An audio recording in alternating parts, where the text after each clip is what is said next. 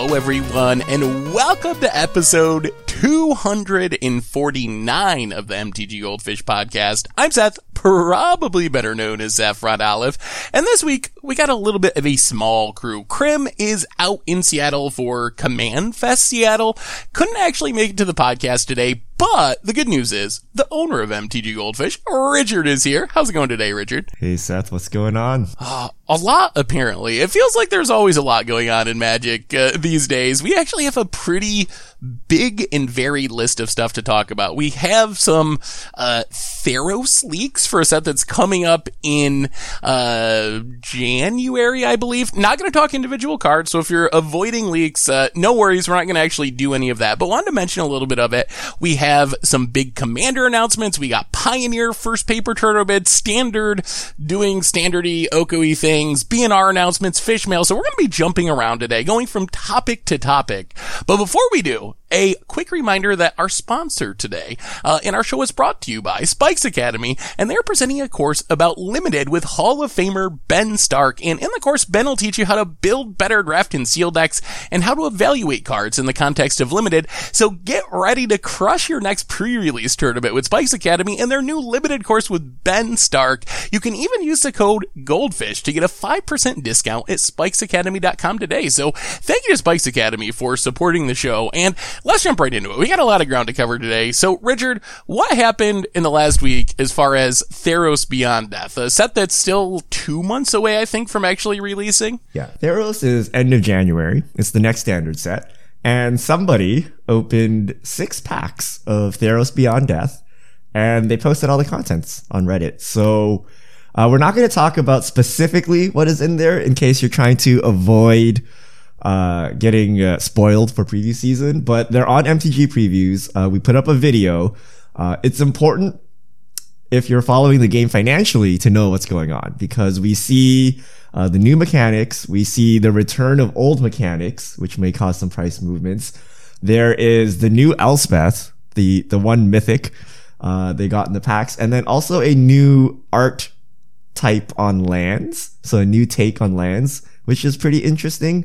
So if you want to check those out, you can check them out on the site and on the YouTube channel. And we're going to talk about the cards officially when they are officially previewed during the Wizards preview season. I do have to say that the 6 packs this person opened, we're pretty incredibly lucky, I think. Just like, if you look at the cards they got in those packs, they ran pretty above average, I would say. So yeah, so definitely some interesting stuff, especially if you do decide to take a look at the video or MTG previews and see the cards, especially pay attention to the mechanics. I think financially, those are the most relevant and kind of might tie into some cards that we already have in Standard, especially depending on what happens with like BNRs in the future and what the metagame looks like. But I would especially pay attention to that. And I don't know. I mean, I'm excited for it. I think Theros, I can't wait. I always like new sets, and Theros has a lot of nostalgia, returning to a set that we haven't returned to before.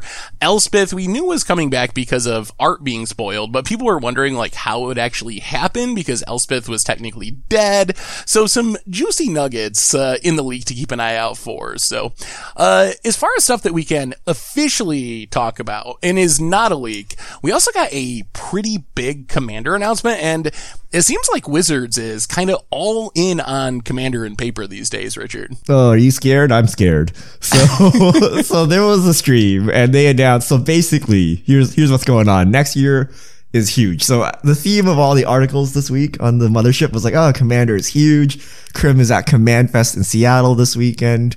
But basically they are upping their product releases to kind of match the demand they're seeing for Commander. So as part of Ikoria on April 24th. So that's the 2 standard sets from now, right? The one after Theros. The one after Theros. 5 Commander precons being released. So this time around, we had the Brawl set, the Brawl decks released with Eldraine, a similar concept where they're just releasing Commander precons with Ikoria.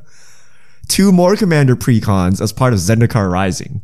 I don't know why they went from 5 to 2, but, that's the standard set after Ikoria. And then there will be a Command Collection green in Q3, which are 8 green Commander focused reprints. So I guess this is kind of like the Spellbook series, except it's just generic green stuff. And then Commander Legends in Q4, a draftable Commander set with 2 more Commander precons. So a master set. Like 70 new Legends, I think they said, in in the Commander Legends set. So basically, Commander Legends is like Commander Masters. Then we have just a bunch more Commander decks being tied to, I don't know if they clarified this. Did you take this announcement to mean we won't have Commander 2020 next year? And that instead we're getting like these decks tied to each set? Or do you think they will still have Commander 2020? It's not clear, but I would assume they would still have Commander 2020. I feel that's like one of their premier products, and these are all bonus. Because otherwise, they didn't do much, right? They kind of just like moved them around a bit, right? So I think we still will get the collection, but maybe we won't. I don't know. We'll need clarification on that. So basically, we're going to have new Commander something constantly, like 6 times or something next year, like every other month on average. I think I'm excited for this. I like new Magic cards. On the other hand, I am like a little bit nervous about how these are actually going to work. I feel like Wizards I don't like the cards that just absolutely are designed to be staples in Commander and kind of go like a little too far. Like Arcane Signet's a good recent, I guess, example of this, where Wizards just pushes something really far and makes it so you almost have to play it in your deck. I think that takes away from some of the fun, so I'm a little nervous if we're getting Commander decks every couple of months. It's going to be really easy to kind of fall into that mode where you're just like, oh, like we can make more Arcane Signets and everyone will be happy. So I think it'll come down to how they're actually like handled and designed, but Commander is huge. Like apparently just watching social media, the Command Fest seems like it was a massive success, and I almost feel like this is Wizards' long-term plan, like moving competitive play more and more towards digital on oddly Magic Online and Magic Arena. I can't believe we're saying that like a year or two after the release of Arena, but it kind of seems like that is the direction they're heading.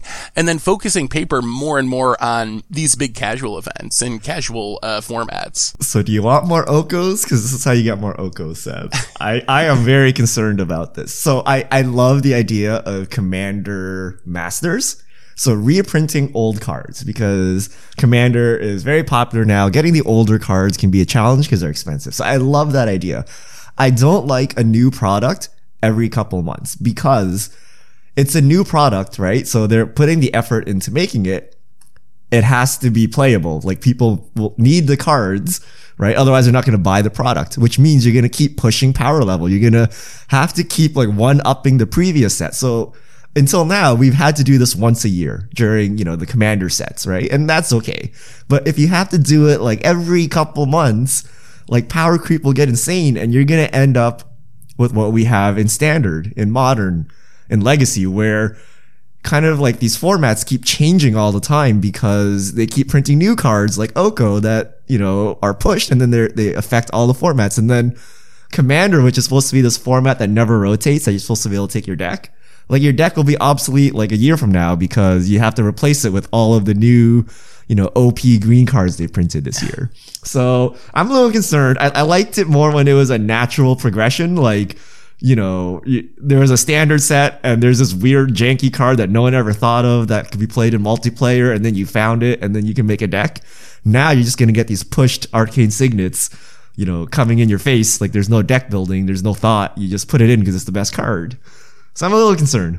I'm a little jaded from reading Reddit this weekend on all Magic subreddits complaining about power level, but I'm a little concerned that Wizards has to sell product and they're going to push these cards. What do you think about the green? I'm trying to see the exact name. Commander Collection Green. Like this is about as close as we've gotten so far to Wizards just selling players singles directly. Like 8 cards is not that many. We're like heading more and more in that direction, it feels like. Do you think that's a good way to handle reprints? We're in a world where we don't have master sets, quote unquote, although we kind of do because of Commander Legends. What do you think about this technique for reprints? These like really small box sets with a handful of cards. I mean, we've had them for a while, so I don't think it's anything weird. It's like from the vault. It's signature series spellbook, whatever those things are called. It's the SDCC promos. So what are we going to see? We're going to see like some special bordered Harmonize, some special bordered Avenger of Zendikar or something, right? Like we're going to see some alternate art or special bordered versions of these cards, and they're going to sell. And they've been doing this for a long time. Except instead of the theme being Gideon, it's now green cards in Commander. I guess that's true. Although 8 isn't very much. At least like from the vault was what, like 15, 20, like it seems like they're getting smaller. Like we're not that far away from literally like, 8, right? Or is it 10? Spellbook was like this small. I guess Spellbook is about the same. It just feels like we might get to the point where it's like, here's a box with a whatever, like with an Oko in it. Like you can buy that Oko promo, for $50. Right? Yeah. I mean, yeah, like, the Comic-Con ones are the closest, right? Where there's like 5 cards. You're literally just buying like 5 chase cards, right? So, we're getting there. And I think they're going to find them to be successful, right? Like if they put the good cards, I don't know what are the good green Commander prints that like follow the, I think there'll be like a ramp, like Kodama's Reach or something. I would be shocked if Oracle of Moldiah wasn't in it. I think that's the Commander card we need reprinted most. Or maybe it'll come in Commander Legends, but that's a green card that I think most desperately needs to be reprinted because it's too almost expensive. $50 now or something. I think it's too expensive for this product. Oh, maybe it'll be in Commander Legends. And did they give a price on? No, we don't have MSRP nowadays, Seth. Come on. Okay. You just gotta randomly guess. It could be like $100 box. You could put like Doubling Season, whatever, Oracle, and then some cheap stuff. Maybe, I don't know. I mean, if it's $20 or something, it's going to be signature Spellbook Gideon level. Okay. Like, what was the most expensive card in there? Like, I think there'll be Path. good cards, like, but the good cards that aren't like through the roof expensive. I think the expensive cards will come in Commander Legends. Because it's like a booster pack set, right? So you always want that chase card to make you crack more boxes, right? So I think that Commander Legends is by far the most interesting of these product announcements. Like, we've had Commander decks before. We know what those are like. You made a good comparison with Commander Collection being like signature spellbooks. Commander Legends, it's kind of like a master set, but there are some twists. 20 cards in a pack, which I don't think we've ever had. I can't remember a product that had 20 cards in a pack. Foil in every pack like a master set. 2 legends in every pack guaranteed. And it's going to have a unique draft format. That's, I think, one of the most exciting things. Do you have any speculation of how you can make draft feel like Commander? Do you think you're actually like, since you're getting a legend every pack, you're actually going to draft a Commander and have to play within that color identity? I think so. Remember when we were at Magic Fest and someone had like a Commander draft cube? And we didn't have time to try it, but it was like a pretty cool concept where you draft a deck and then somewhere along the way you draft a commander and then you draft more cards. Like, it would be weird if you drafted this set and then just played like limited. So I assume there's like, maybe it's like you play Brawl or something. It's like a 30 card singleton deck with the commander. Like maybe that is, or 60 card deck. I mean, maybe that's what happens instead of the full blown 100 card version. But I assume you're going to have a commander and you're going to play like commander when you draft this. That actually sounds really fun. I've never actually like tried that, but it sounds like a really cool idea. Also, speaking of prices, do you think they'll use 20 cards in a pack as a reason to jack up the price even above master 100%, sets? 100%. 100%. There's no way, right? They're not giving you cards for free. They're like, look, it's a premium product. So you think it's going to be like $300 a booster box or something? No, maybe not. I don't know. I think it will be more expensive. Like, I don't know if it'll be $300, but I don't think it'll be $100. So more than a normal set. So more like a master set, probably. It is somewhere in the master set range. Yeah. I expect it to be very popular. Like, if there's one thing that we've learned over the past few years and keep learning is Commander is huge. Like, Commander might just be the most popular format in Magic, period. Like, even more than Standard. Like, it is really big. And I think that, providing more for those players is a good thing, as long as they can avoid like the Arcane Signet trap, which is my one main concern. I'm waiting for my Soul Ring that produces 2 different colored mana. It's gonna happen. Like, how long do you think before we get Soul Ring that like produces colors of your commander's identity? Commander. Oh, yeah. Jeez. It probably eventually. It's coming. It's coming. Oh goodness. Yeah, it probably is. I mean, that would be a good mythic in the Commander Legends. Like, that would sell for a lot of money. Or like, oh no, you know what we're gonna get? We're gonna get a Commander Mox in that set. Guarantee. Guarantee a Mox a Mox that just taps equal to your Commander's color identity. Just 0 mana. Oh, just a straight up proper just box? straight up proper Mogs, yeah. Oh, that actually be pretty sweet. But, yeah.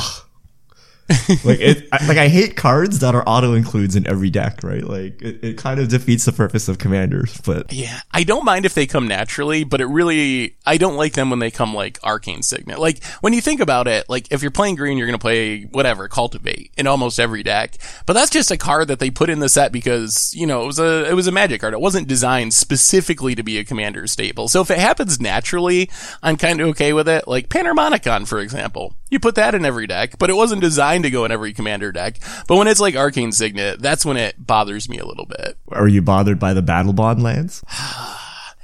I give lands an exception for one reason, and maybe this is me like quibbling with semantics or whatever, but something like Command Zone doesn't or Command Tower rather, doesn't bother me like Arcane Signet does, just because building a decent mana base is really expensive. And I think that having cards like Command Tower or the Battle Bond lands are a way that more budget-friendly players can actually play a functional mana base, when Arcane Signet, it's actually like the most expensive mana rock. It's not like helping budget players by any means.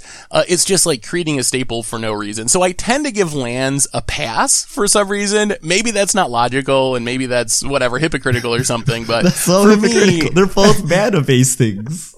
Like, but so the reason is Arcane Signet is expensive, right? But over time, as they reprint it in every product imaginable, it'll come down in price, and then it'll serve to function as a cheap mana rock, giving your budget decks a way to build respectable mana bases. But you already have a million cheap mana rocks. Like, the difference between Arcane Signet and the next best mana rock isn't as impactful, I don't think, compared to like the original dual lands and some random tap duel that a budget player has to play. Like, I think it helps budget players more when it's lands. I don't know. We're getting off track here. So we're getting off track. Which of these products are you personally most excited for, Richard? And then we're going to move on from Commander to other formats. I am actually most excited to see the Ikoria Commander precons, because I'm curious what these will look like. Are they full blown Commander decks with, 10 new cards per thing, or 10, 15 new cards per deck? Or is it just like one Arcane Signet and all the reprints from Ikoria like in there? So I'm curious what they look like, and how can they make it so distinct? It's like kind of overload, right? Like when the set releases, if you're a Commander player, are you buying standard packs or are you buying Commander precons? Like now there's a little overload. So I wonder what's going to happen. I think they did say there's going to be 71 new cards that are not in draft boosters that are in the Ikoria Commander decks. So we know there's going to be a lot of new cards, but yeah, I'm curious about that too. Although I think I'm most excited for Commander Legends. I think the idea of a draftable, Commander booster product is really cool, and it gives us a home for reprints that we really desperately need. Like, maybe this is where they reprint fetch lands or some other cards that we just desperately need for other formats. So will you be excited when I tell you there's probably no way you'll ever play it because it's not coming on Magic Online or Arena? That's what I don't like about this product. I'm like, how am I ever going to draft it? Yeah, I wonder if they will put it on Magic Online. Oh, I wonder, the one thing I don't know about this product, I agree with you that you're going to build a Commander deck, but I wonder if you play a multiplayer game after the draft or you play 1v1. If you play 1v1, maybe there's a chance that it comes to Magic Online. You're very optimistic. I think they're going to come in treasure chests, but hopefully I'm wrong. Yeah, that's probably true. Yeah, I don't know where I will get to play it. I really wish they put more of these cool things. Although, I guess, and sometimes you gotta cut Wizards a little slack. Like, I understand why Unstable doesn't come to the digital clients. Maybe this will be more like that, where it's just like so wacky and out there that it would be really difficult to make work in digital, but it is a little sad that I will probably never get to draft it. Yeah, that is a good point, unless they surprise us like and put it on Magic Online. Right? Like, oh, this sounds so cool, but like we never played Battle Bond. Well, let's move on from the world of Commander to the world of competitive constructed play. We had a bunch of big tournaments this weekend. We had, first off, the first I guess you would say, large Paper Pioneer tournament, Nerd Rage Games. There's a little drama with this earlier in the week. The beginning of last week, Nerd Rage Games was going to do a standard 5K, but then 2 players signed up and they were going to cancel it because they just didn't have enough people to run the event. And the community kind of encouraged them to try Pioneer. And I think they ended up with a couple hundred Pioneer players after they switched. So we have our first big Paper Pioneer tournament, and then we had 2 standard GPs this weekend as well. So, Richard, did you get a chance to watch any Magic this weekend? I did not, because I didn't want to watch elk mirrors. I gotta say, this was one of my favorite weeks for watching Magic on Twitch in a long time. On Saturday, I got to watch the Pioneer tournament, and it's kind of cool they do it like the old SCG Opens, where it's all in one day. So it's like 8 rounds of Swiss into a top 8, all one day, get the whole thing done. So that was sweet. And then Sunday, the other thing I didn't mention was Eternal Weekend. So they had the Legacy and Vintage Championship, so I got to watch some of that too, which was really sweet. The Pioneer tournament, I kind of like where the meta's at. We have our first BNR of our weekly BNRs coming out later today, but if you look through the metagame, even just the top 8, you have Hardened Scales, Izzet Phoenix, 2 Devotion decks, an Abzan Aggro deck, a Bant Nexus deck, a 4-color Copycat deck. So the metagame is actually very diverse at this point, and we'll see if it stays that way, but for right now, the first big paper tournament basically matches what I've seen on Magic Online, which is, yeah, you play Copycat and Devotion kind of a lot in Arclight Phoenix, but other than that, you're probably going to play 4 different decks most likely in your 5-round league on Magic Online. The format is just so diverse. Have you still been playing any Pioneer, Richard? Yeah, I think it's pretty diverse. So here's the difference, right? So we're starting to see the top tier decks separate from the pack. So your Copycats, your Phoenix, but each of those decks is like 3%. Right? Like, even like if you look at a top 8, like, you know, they're not overrepresented. Maybe it's just because we're so used to Oko and Hogak now, but we're like, oh, look, it's so diverse, right? So it's still good, even though there are top tier decks. So it seems like our experience from early in the format, where you can just bring any pile of junk and like do well, like still holds. Like, it's reasonable, right? It's, you still have game against the good decks in the format. They're good. Maybe, you know, they're better than your deck, but they're not so much better that they run away with the field. So if you look down the top 32, there's definitely some jank that kind of made its way in. 16th place was Soul Flare. 17th place was Golgari Seasons Pass. Do you remember the Seasons Pass deck from Standard? Basically the same idea, where you just like Seasons Pass all your stuff back, then Dark Petition to get Seasons Passed, and do that every single turn and grind out value over the course of like a million turns. And then there was a really cool Caleb D deck that was like 4-color Siege Rhino. It was just kind of like Siege Rhinos and random removal and Glorybringer, just kind of like jam every good mid-range thing together and cross your fingers that your mana works out. That got 31st place. So I'm still really loving where the metagame's at right now. Are you expecting changes with today's BNR? I don't know. Like, I don't think we need changes yet, but it's Wizards. Who knows what they're thinking, right? Like, I don't know. Yeah. Like, there's clearly decks that are better, and there's clearly cards that people complain about all the time, even though they may or may not be impactful. Like, is Treasure Cruise really that broken? It's only broken in one deck, I think. So I don't know. I'm 50-50. Maybe they do something, maybe they don't. But either way, I wouldn't be like outraged with whatever they did, right? Like, there's reasons to do both. So I don't know. I think, yeah, I don't know what to expect either, honestly. Although I will say, I think Nykthos or something from the Devotion deck, maybe Leyline of Abundance, I think that has risen to my top tier as far as my banning watch list. That was not even on my radar heading into the format, and I have consistently seen the Green Devotion decks to be the most broken decks in the format. Just like they can do absurd things. They can be beaten by sweepers, what if you just, especially. Like, Pyroclasm? Like, yes, that is the best way to deal with them. But they're so explosive that they are to the point where they can occasionally have like turn 2 Nissa, turn 3 Ulamog or something. Like, they can be so fast that even if your opponent can stick a Nissa or a Vivian before you can sweep the board, you're so far behind even if you sweep the board that it sometimes doesn't matter. So I think Nykthos and then Copycat would be the 2 things on the top of my ban list. Although I think I could easily see no changes. I'm perfectly fine with waiting. We have the SCG Invitational in a couple of weeks, so another big tournament. We have more Moto tournaments.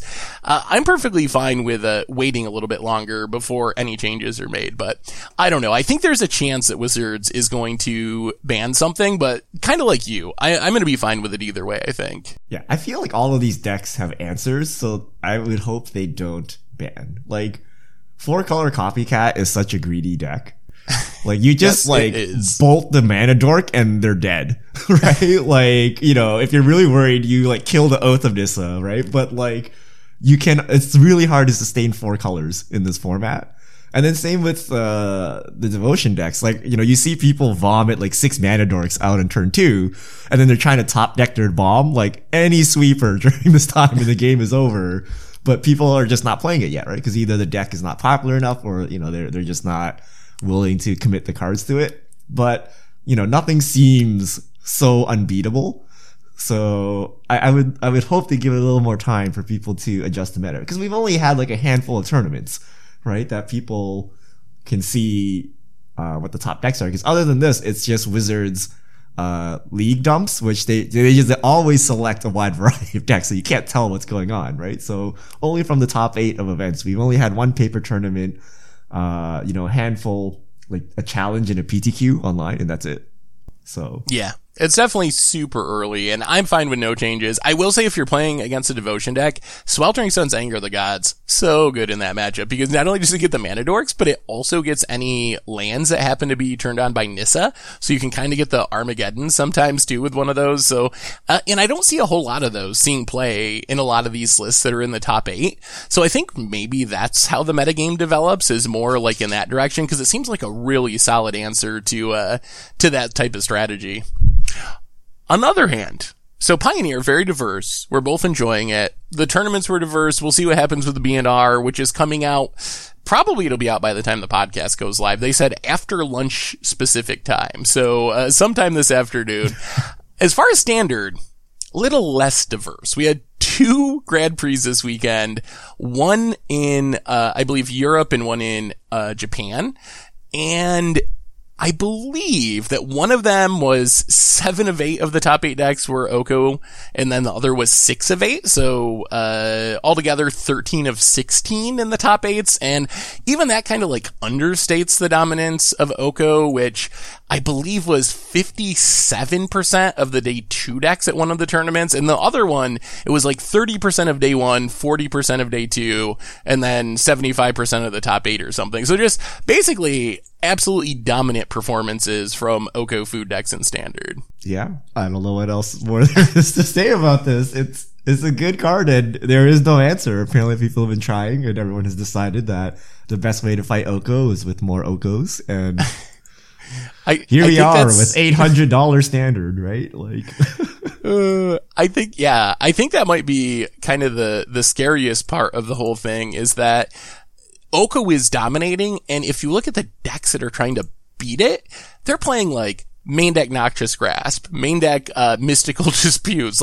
They're loaded up. I've heard some people on Twitter be like, oh yeah, just build your deck to beat it. People complain too much. What more can you do than play 4 Noxious Grasp and 4 Mystic Dispute in your main deck? How much more hate can you pack into your main deck and still not be able to consistently beat Oko? Well, so the problem is the Oko decks are running all of this. That tells you something, where you can afford to have 4 to 8 dead cards main deck for the mirror.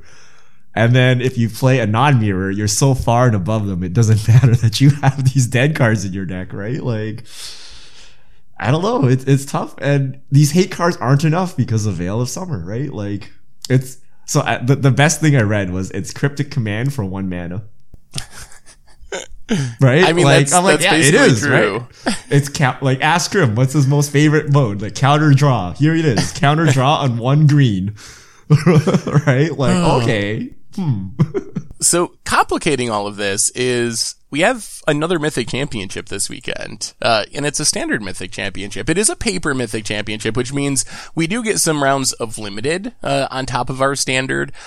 What are you thinking as far as the metagame there? Are you expecting the Mythic Championship Pro Tour metagame to be similar to what we're seeing in these less prestigious tournaments like 40-50% food decks? Or do you think there's a chance that the pros figure out how to beat Oko somehow and all this goes away? So I'm hoping that this is Magic from like 5 years ago, where you can actually go into a tournament and have like a rogue deck pop out.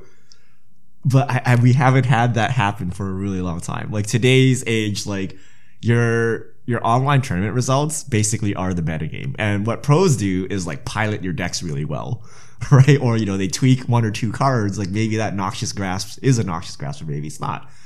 I don't think there's going to be some like crazy deck that they have figured out and they've been hiding that will like smash Oko. I think they'll just all play Oko. You'll see slightly different tech, like basically what we saw at the last Mythic Championship, right? Some people brought Disdainful Stroke, some people brought Deputy Detention. Like there was secret tech for Golos, and then that was it. So I think there'll be secret tech for Oko, which will be in the Oko decks to beat the mirror, and then we'll just see a lot of long, slow, grindy matches. Very few backup feature matches. I don't know. Yeah, I mean, that's basically what I'm expecting too, is I kind of feel like if people had figured out how to beat Oko in Standard, we would have seen it by now with Magic Online and GPs and stuff. So, expecting a lot of Okos. What do you think? We are 2 weeks, I think, the week after the Pro Tour, like 8 days after the Pro Tour, is the next BNR. Do you think they will actually have the guts to ban Oko? Well, so they could ban the Goose. They could ban Oko.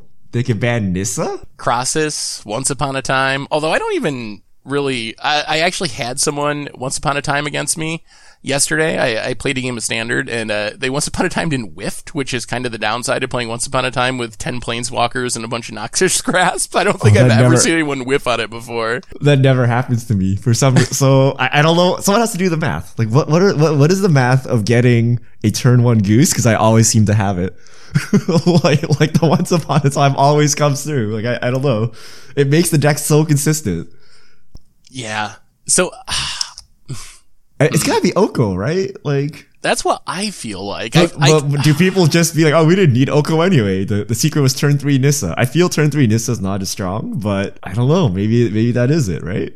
I mean, if you ban Goose, you can just play Abrial Grazer, I guess, is a 1-mana. It's worse. It's definitely worse than Goose, but that still kind of keeps you on the same curve.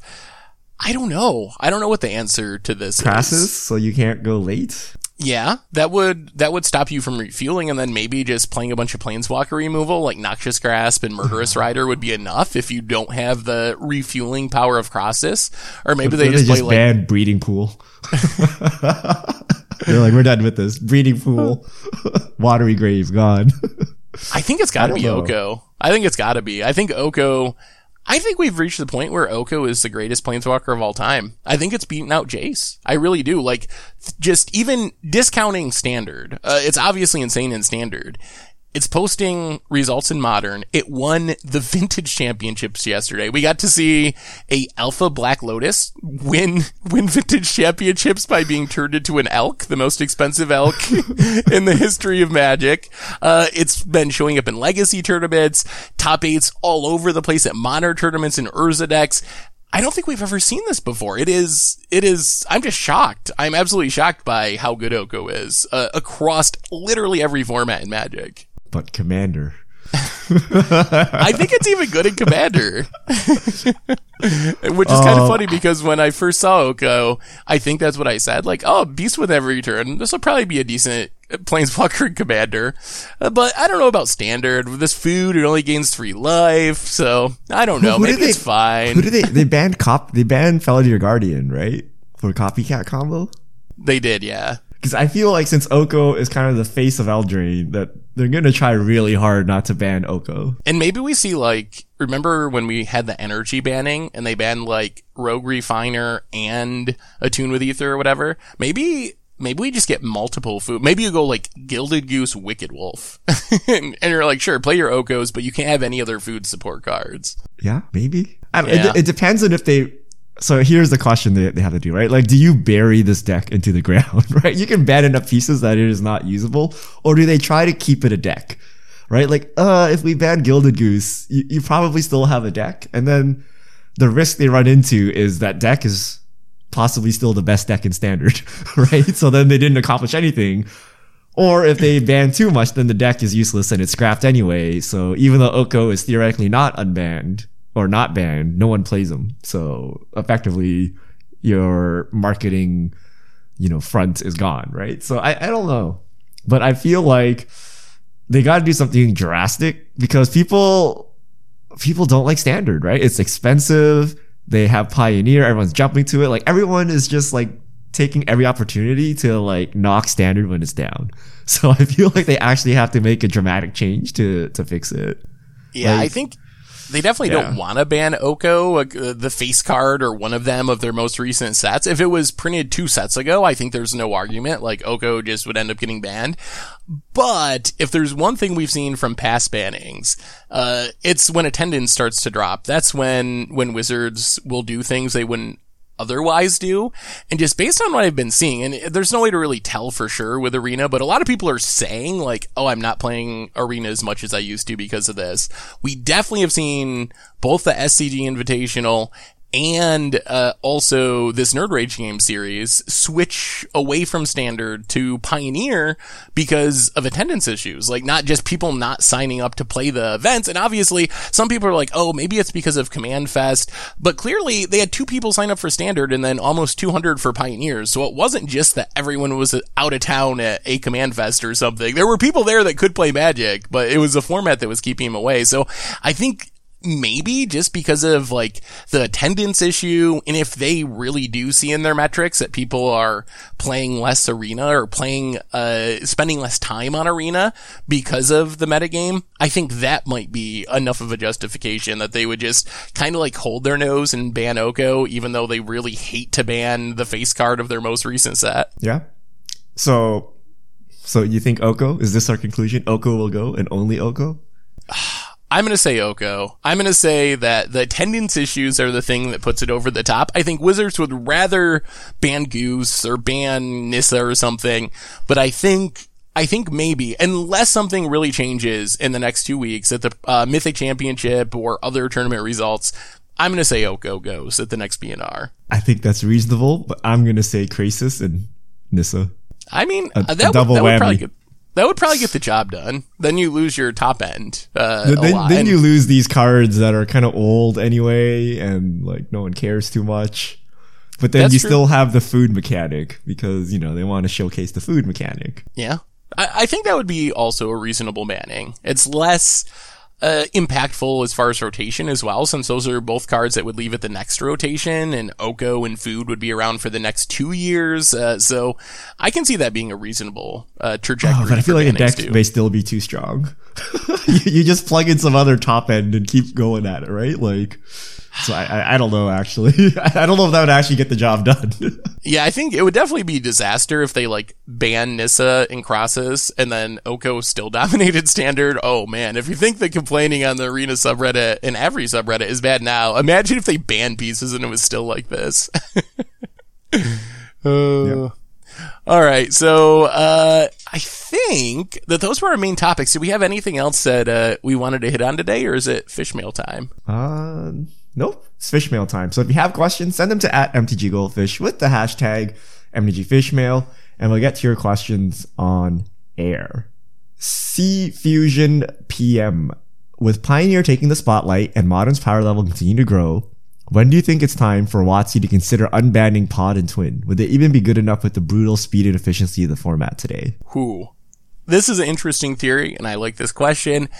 I was having a conversation with someone the other day, and we were talking about the future of Modern, and the theory that we were talking about was that Pioneer will kind of take Modern's place over the next couple years, and that Modern will kind of take Legacy's place. And because of that, Wizards might feel a little bit more okay about letting more power into the format with maybe like more reprints in future Modern Horizons. Maybe we see like Rishon Port or Wasteland or stuff that we wouldn't see before. Not powerful legacy cards that are not on the reserve list. If that's the direction that they go with Modern over the next couple years, I could certainly see Splinter Twin being okay for the format, Birthing Pod being okay for the format. Like at that point, why not? If you're going to make Modern your legacy format where kind of anything goes, and Pioneer takes Modern's place as the GP level Eternal format. Yeah, it's not even clear to me these cards are good anymore. So I think they should actually just let them in, right? And if your format is slightly faster, fine, right? But, you know, we do have like Pact of Negation and things like that these days to like fix this, right? Like, nice birthing pod, bro, like Force of Vigor or whatever, right? Like, I don't know, like we have all this free stuff. So I don't know, we have all these combos that are just as fast. So I don't actually know that these are that strong nowadays. So I do think you're right that they should just let it loose, and then if Modern is slightly stronger, then so be it, whatever, right? But, you know, you have Pioneer now, which is, you know, your turn 5 format or whatever, right? Yeah. Bernard Seymour 1. What would be a fair alternate cost for a free non-conditional counterspell? Perhaps 4 blue with a line of text reading you may pay 10 life instead of a regular mana cost. Thoughts? Ooh. Is it like Force of Will, like fair? Force like, of is it Will. literally Force of Will, like a card and a life? Is that too cheap? I think Force of Will is pretty fair. I always think about that. Like, would you even play Force of Will in Standard? Like, maybe you can because a 5-mana counterspell isn't absolutely the end of the world, but I don't even think Force of Will would be good in a format like Standard, or really good in a format like Pioneer even, because the power of Force of Will is you use it to stay alive against unfair combo decks, but if you're playing Legacy and not playing against an unfair deck that's going to kill you on turn 1 or turn 2, you don't want him in your deck. You'll sideboard. That's the first card you sideboard out, because you don't want to 2-for-1 yourself to like stop a Tarmogoyf or whatever. Like, so I think that Force of Will is actually a super fair card. I agree with you 100%. Yeah, I think Force of Will is fine. I mean, we've seen Force of Negation, right? Like, that's fine too, right? Like, in fair matches, the 2 cards counts, right? The reason it's good against combo is because combo spends like 5 cards or something, right? And if you stop their combo, they're dead. So the fact that you spent 2 cards is okay, right? But, you know, in a grindy matchup, you know, spending 2 cards to deal with 1 is actually not very good. So, yeah. Yeah. Love and Board Games. Conspiracy theory. Did Wizards leak Theros Beyond Death spoilers early to distract from all the Oko talk? That thought crossed my mind, but I think the main reason, well, there's a couple of reasons. I kind of believe the story that someone opened the packs because, there was a lot of like information. I don't know where the packs came from for sure, but someone definitely opened the packs. There's enough public information to kind of confirm that. The reason I don't think Wizards did it intentionally is I don't think they would have released the cards that they did. I think if they wanted to spoil something or leak something to take away from all the Oko talk or whatever, they would have just like randomly leaked a few like medium rares or something. I don't think they would have just put random packs out there that showed off like the lands and Elspeth and some stuff that you would think they would really want to keep under wraps and use to hype the set. Like, that seems excessive. If Wizards was going to leak this to change the conversation, you could do the same thing by showing off a handful of like uncommons or something and maybe a rare or two, and people would still be like, oh my god, Theros leaks. I don't know, but it's so convenient, right? Like the height of Oko talk, like 1 of each basic land. Like, what are the odds of that, right? Like an extended art Elspeth, like what are the odds of that, right? Like, I don't know. It seems a little too convenient. It was like a very unfortunate if it was just you know, luck. And the story, a lot of people point this out to me, the story seems weak. Like, what would Walgreens be doing with like packs like months before, right? So yeah, where the packs came from is definitely a little bit up for debate. I'm very convinced that someone opened 6 packs. Where they got the packs, that I'm not 100% sure on at this point. All right, Juzams to Plowshares. Is Ugin the ineffable playable in some version of Eldrazi in Pioneer? Ooh. Is it? Wait, which Ugin is used in the mono green ramp deck? The big one, I think. The good Ugin? Okay. The good one. I don't know about Ugin. I like Spirit Dragon if you're a deck that can ramp into it. I think Ugin the Ineffable, I'm kind of meh on. On paper, you're like, oh, it'll make my Eldrazi cost cheaper, which it does. The problem is, by the time you get down your Ugin, you've probably dumped your hand anyway, so it doesn't actually have as much value.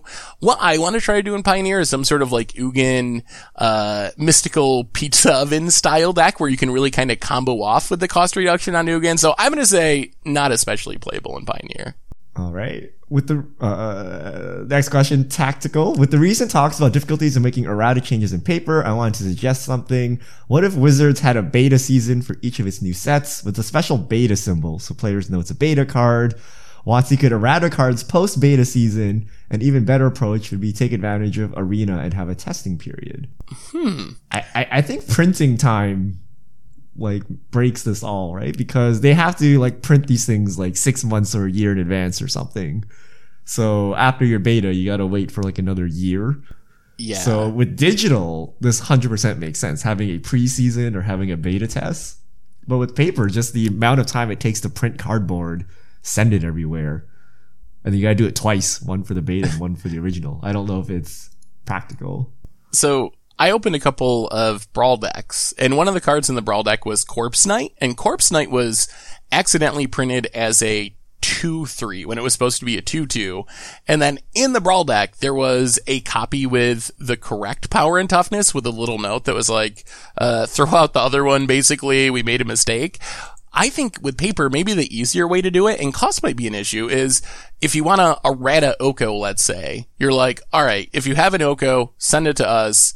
We will send you the new fixed version, like some sort of redemption program like that. Although you still are going to have copies floating around from casuals that like didn't get the message from Wizards or something. I guess that's kind of a problem, but that seems like an easier way to do it in paper to me, if you're going to go down the errata road. Oh, but that's not easy at all, right? Like, you gotta keep doing this. I think the biggest problem is you have an Oko, but you go play, but whatever's printed on the card is not what the card is. And that's just like super confusing. Right? Yeah. And if we are to believe that most people are casual, they will never even hear about this errata. Right? So, you know. And it lasts forever. It's like, weird. you gotta remember, you got someone 5 years from now that puts an Oko in their commander deck, and how are they gonna know? Like, what happened 5 years ago and there was an errata or something, so. Free jazz. I really like Arena, but I haven't sunk any money into it, so I usually play random piles of cards.deck. I'm stuck on gold tier 1, yet I rarely play against Oko. Is this because my decks aren't good enough? Luck? I think I'm like gold tier 1 or something. I play Oko all the time. I also play Oko, and then this is why I don't play Arena anymore. So, I don't know. I think it's just random. Depends how many matches you played. But it could be people are just tired, and they're just playing whatever brew they want to play, and if that relegates them to not winning as much, they're fine with it, or I don't know. Yeah. Colin adding, do you think that the banning of fetch lands in Pioneer is the final nail in the coffin for WotC to print fetches back in Standard, or could they still exist with the smaller card pool of Standard but stay out of Pioneer? Yeah, I think it's still possible to reprint it. I think that Pioneer does, in the bannings, does reduce the odds that we see them in like Zendikar a little bit, but I think it's still easy enough for Wizards to just add them to the ban list like they did the rest of the fetch lands.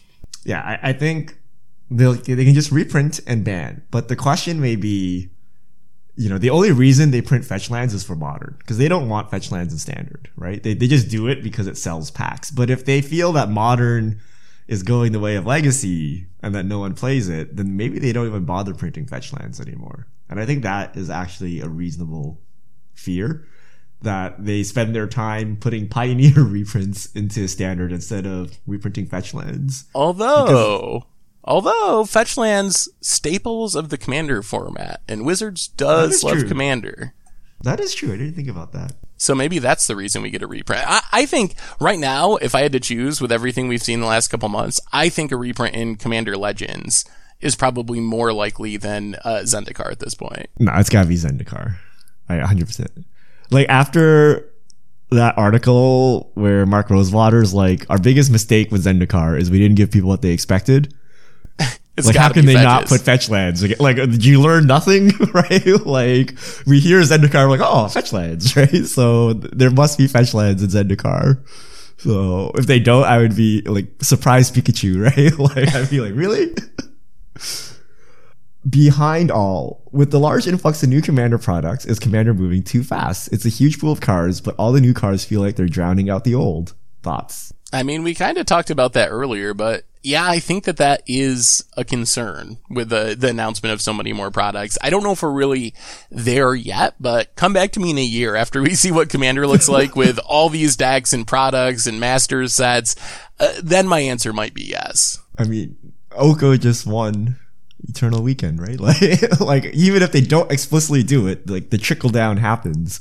So when they explicitly do it, it will be accelerated. So like we saw what Modern Masters did to Modern, right? Or not Modern Masters, Modern Horizons did to Modern. It basically changed the whole format. So I would expect a similar impact for these Commander products. 11 Vicious. One of my favorite decks was Daggerburn in Standard, and I managed to win several FNMs with it. Is it possible for you to make content for it in Pioneer? It incidentally hoses Saheeli Copycat and it plays Panharmonicon. What could be better than that? It's on my list. I haven't gotten to it yet, but I would not be surprised if we were dagger burning on stream or in a video in Pioneer before super long, because I really like that deck too, and I think there's a chance. And we get like Kleckbridge Troll now, another big addition to the deck. So yes, I do plan on revisiting it at some point in the near future. All right. Chew Cross 77. Why do you think WotC is choosing to focus so much on Commander? Is it because Arena is eating up Standard and WotC is using Commander to be the primary source of paper sales now? Yeah. I mean, I think that's what it kind of feels like to me, that Wizards is trying to move paper towards Commander and casual formats and trying to move competitive formats more towards digital. Yeah. So correct me if I'm wrong, Seth, but this is our guess. So Standard competitive play is Arena. Mm-hmm. Modern, Legacy, Vintage, Pioneer is Magic Online, and paper is Commander. Is that what we think, how Wizards has finally decided how to slice up their pie and try not to cannibalize each other? That's what it feels like to me. And this doesn't mean we won't see whatever paper Standard tournaments or anything like that. But I think if you had to choose what each client or form of Magic is focused on, I think that's how it breaks down. All right. Last question. Biovac Pioneer. As a new MTG podcast on the block, do you have any tips for recording or spreading the word? Ooh, that's a good question. Well, it'll probably take you a while with recording. We did it by trial and error, and if you listen to some of our early episodes, we had all kinds of problems. The biggest change that we made as far as recording is, at first we just kind of recorded everything together. One person recorded the whole call. If you can record separate vocal tracks for each person doing the podcast, have everyone do a local recording, it greatly improves your sound quality. So I think that's the biggest improvement that we made over our course of podcasting. Yeah, and you will lose entire podcasts. There will be technical difficulties. There will be robot voices and things like that, but you just keep going, right? And I don't know, just have fun. I think you gotta have fun to keep going, because it's not always going to be easy, but as long as you're just hanging out, talking Magic or whatever, even if no one listens, it's fine because you're having fun. So I think you got to make sure that is on the to-do list. Yeah, agreed. That is all the questions we have this week. So thank you to everyone who sent them in. If you have questions, send them to @MTGGoldfish with the hashtag MTGFishmail, and we'll get to your questions on air. And I believe that brings us to the end of episode 249 of the MTG Goldfish podcast. So, Richard, thanks for hanging out. Thanks to everyone for listening. And we will be back next week with a Mythic Championship, a Pioneer BNR announcement in the book. So we should have tons to talk about. So we will be back to discuss that and whatever else happens in the world of Magic. So until next week, this is the crew signing out.